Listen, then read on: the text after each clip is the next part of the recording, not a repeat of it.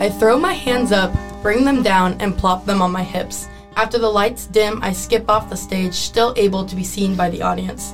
In the dark wings of backstage, I begin to take off my tap shoes, moving slowly, making sure nothing can be heard. As soon as the stage lights come back on and illuminate backstage a little, my jacket comes off. The crew opens the stage door and I sprint through the hall. Buttons become undone, zippers go down. Quick changes are a huge part of dance and theater. When you are on stage, leave, and need to come back in a different outfit within 3 minutes, there's a lot of running and a lot of chaos. After being a dancer for 15 years, you learn to embrace change. Now, as a college junior, I know that better than ever. I'm Ellie, and I like reading, lifting, and Hozier's new album called Unreal on Earth. I'm Karina, and I like cars, listening to music, and traveling. I'm Molly, and I like the band Muna, children's books, and hammocking in ungodly weather.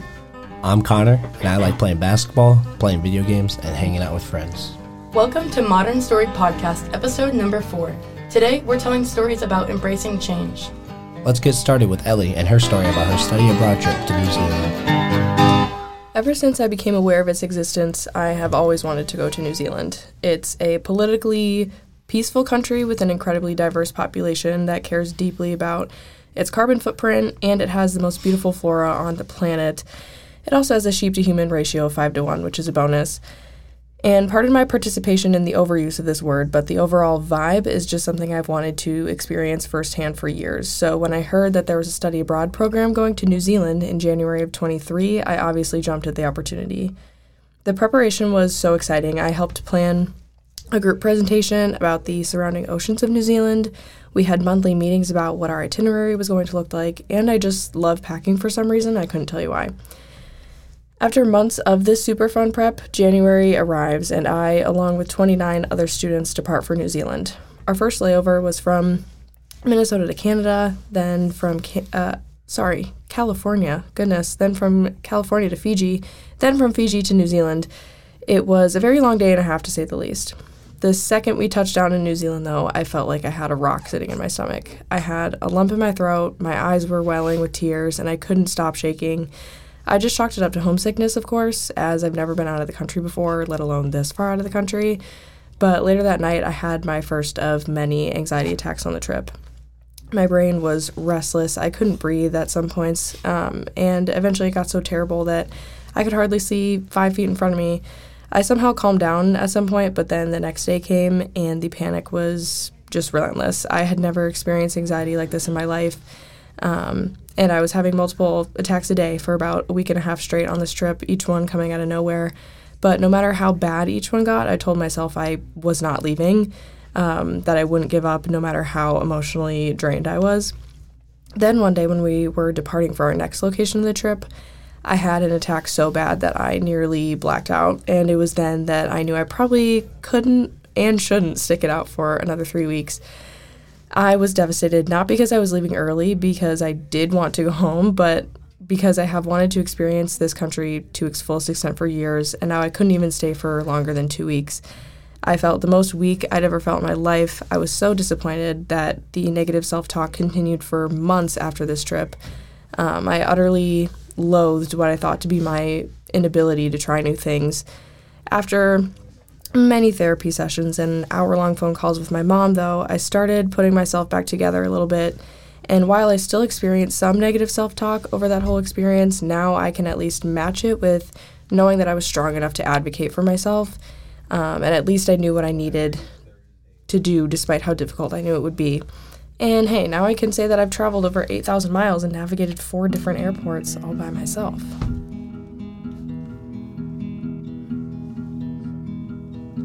Thank you for sharing that story with us, Ellie. Aside from the negative self-talk, do you have any regrets about leaving early?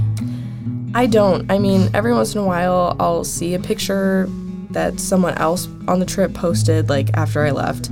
And it makes me sad that I didn't get to see it, but even still, I know that the decision that I made to come home was the best one I could have made in that moment. And I'm hoping that someday I'll be able to travel back with some people that I feel a little bit more comfortable with, and when I know a little bit more about what to expect.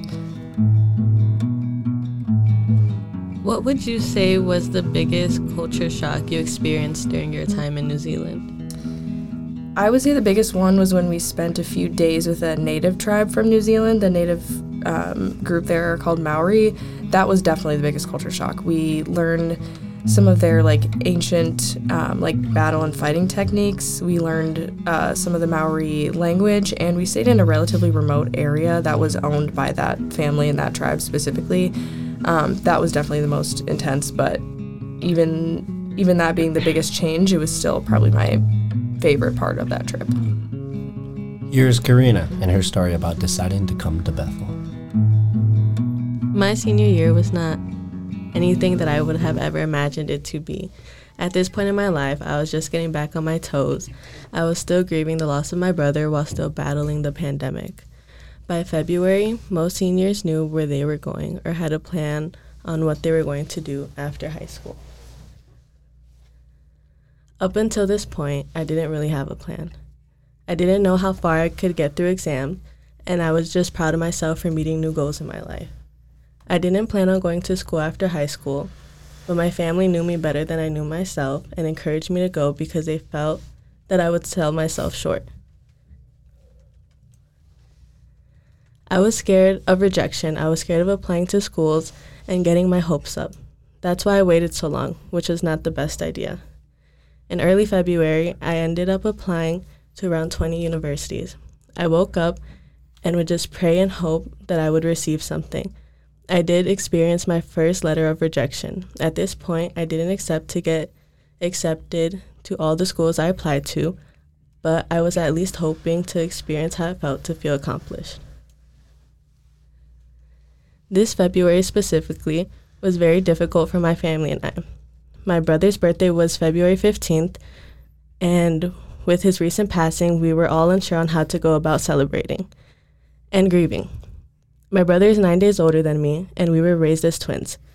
He was adopted, so were some of my other siblings, but it didn't change anything nevertheless. I'm not a big fan of my birthday, so the 9 days between our birthdays, my brother made sure to make every day up until my birthday feel like a celebration. With the pressure of school and grieving, my emotions were everywhere. I focused my attention on school and waited to hear from schools, and the anticipation grew stronger. Time goes by faster, and the next thing I notice, it's February 24th, and I was at the mall with my sister and my mom getting ready to go to my birthday dinner later that night.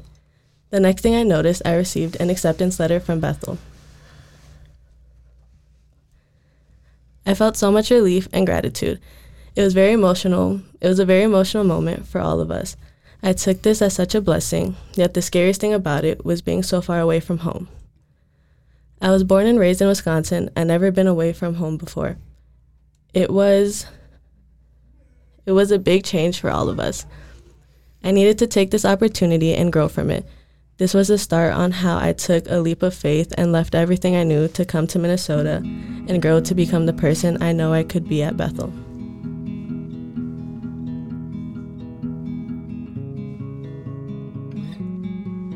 Thank you so much for sharing your story, Karina. I was wondering, what is your favorite memory of your brother? My favorite memory of my brother was before he passed, he started a nonprofit organization, and it continues to grow, although my family and I took a step away just because it was pretty difficult for us to continue seeing that. Yeah, that's awesome. What emotions did you experience when you received your acceptance letter from Bethel? I felt 5 emotions all at the same time. I was scared, happy, unsure. I didn't know how to register my own emotions.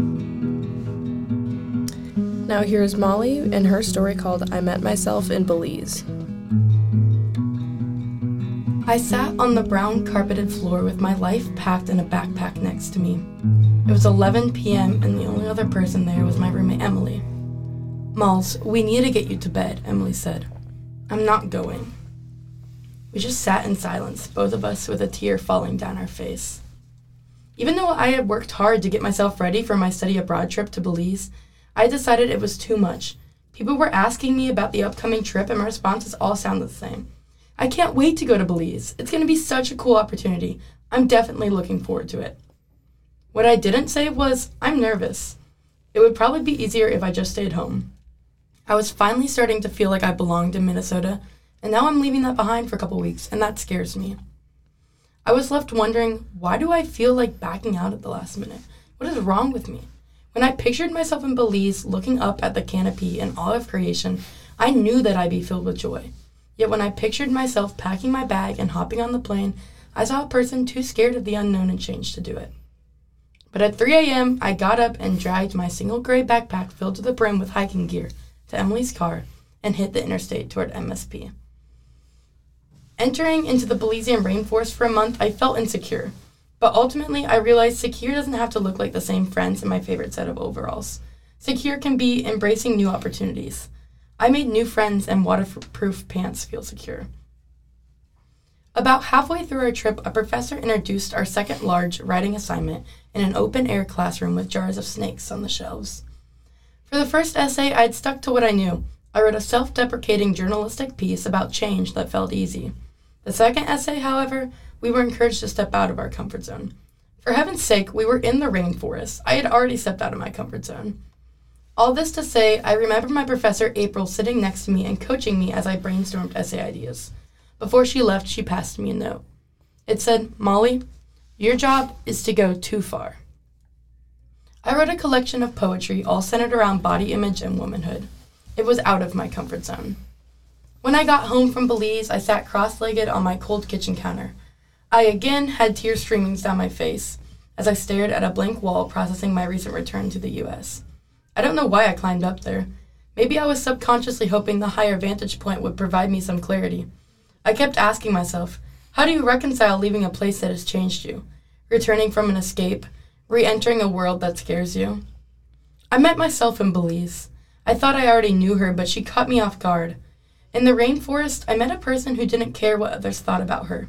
Someone who put herself first, not in a selfish way, but in a necessary way. Someone who owned anxiety and doubt, but also bravery and laughter.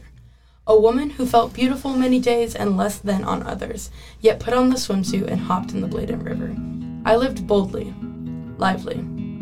Every day since then, I have been working to live just as boldly, just as lively. It's an awesome story, Molly. Did your vulnerable writing in Belize feel cathartic or nerve-wracking or relaxing? And do you see yourself writing more about those things in the future? Yeah, it definitely felt nerve-wracking, I would say, the most. Like, there was something healing about it, but I just couldn't, shake it. Every time I wrote something down, I would have to, take a break and, take a walk because it just felt important yet hard. Yeah. And I've definitely been on a poetry kick since then. I love writing about the things that I didn't before, and exploring those other sides of me. So, yeah, for sure. Awesome. What was something that, you took from Belize and that you brought back with you? A lesson that I kind of learned in Belize was that it didn't matter what other people thought of me, which is something, I think you're always trying to convince yourself growing up. But, I just decided that if I wanted to go to a play, even if there's no one who wanted to go to a play, I'd go by myself. Yeah. And if I wanted to dance in Trader Joe's, I would dance in Trader Joe's. I think that was the biggest lesson I learned, was that I just needed to live like myself if I wanted to live a fulfilling life. Awesome. Here is Connor and his story called Embracing and Finding Myself with God. I was an 18-year-old man growing up fast in the eyes of Christian parents and them having the goal of me getting baptized and turning to the Lord and Savior, Jesus Christ. I was a senior in high school, and my youth group went on a mission trip to Colorado to help spread the word to younger kids and even people around my age. My parents had always urged me to get baptized, even when my church was doing them, and I always said I would, but when it came down to the week of baptism, I always backed out because I believed I was anxious and didn't understand whether or not I was ready to give myself to the Lord. Even though I believed in Him and prayed every day and always mentioned God to my peers, I always was someone to try and get my friends to come to youth group because I felt like they needed to hear the word of Jesus Christ. This was a confusing time for me because I felt I was ready, but I always ended up getting anxious and deciding not to do it. My parents would never rush me nor push me to do it, and I remember my mom saying this every time: "It's okay if you're not ready. God is patiently and happily waiting for you." That was something I always thought about because I knew God was waiting for me at the right time that made me most comfortable. We went on the mission trip to Colorado, and we were in charge of creating a skit to represent an event that happened in the Bible and sharing our testimonies. This was something that my youth pastor always urged me to do because I've always had such a great connection with her, but I always said no because I never wanted to share such a personal experience with over 100 people who were around my age. The anxiety of doing that pushed me away from it. I remember when we were splitting up to decide who would do what, and the only 2 people wanted to share their testimonies, and we needed a couple more. One of my lifelong friends decided to do it because nobody was taking the spots, and I remember there was one spot remaining. I glimpsed over at my youth pastor and the ones presenting, and she looked at me with the most gentle and patient smile that I've ever seen from her. I instantly felt this feeling in my chest, the feeling you get when you go down a steep roller coaster. My body got chills, and it felt like my heart was jumping out of the stage to offer to give my testimony. I didn't do anything at first, but that feeling just never went away, and it felt like I was brought up to them. I think this was my leap of faith because I decided to give my testimony because I remember being extremely nervous and fiddling before I presented. But seconds after I started talking, everything went away. The nerves, the chills, everything. And I felt like I was talking to a group of over 100 people that I knew and I wasn't afraid to talk to. After I gave my testimony, I knew this was God telling me to take my leap of faith and go outside of my box and become a son of God. I got baptized a week after my mission trip and gave this exact story, and I remember how emotional my parents were and the joy that we all had that day, and something I'll remember forever. Thank you so much for sharing such an intimate story. How do you think you've changed or grown in your faith since getting baptized? I really think I've become, more mature and more patient ever since my baptism. I just felt like an instantly new man coming up from under the water, and it was something that, I always cherish and always remember. Yeah, you said one of your friends encouraged you to share your testimony. Do you think that you could also be that sort of friend for someone else in the future? Yes, for sure. I believe I definitely am someone like that to younger people in my high school. I'm someone that they look up to, and I always made sure that I was a leader to them, and I was very selfless. I would always make sure to do whatever I could to improve for their skills and their sport that they were playing. So, what have we learned today? From Ellie's story, we learned that it's okay if change is hard and you have to take care of yourself. From Karina's story, we learned that embracing change can create new opportunities. I learned from Molly that sometimes you have to push yourself outside of your comfort zone in order to learn more about yourself, even if pushing yourself means traveling to the rainforest. Connor's story is a testimony to the fact that we're still here changing and choosing to embrace it every day. We want to thank some people for helping us out in this Modern Story podcast at Bethel University in St. Paul, Minnesota. Thanks to Professor Chris Schaffner and his teaching assistants for maintaining the podcast studio and giving us access to it. Thank you all for sharing your stories and helping each other with ours. Look for the next episode of Modern Story Podcast, which is about perseverance. And lastly, go tell your dog. Root beer salesman. And Ross Allen about Modern Story.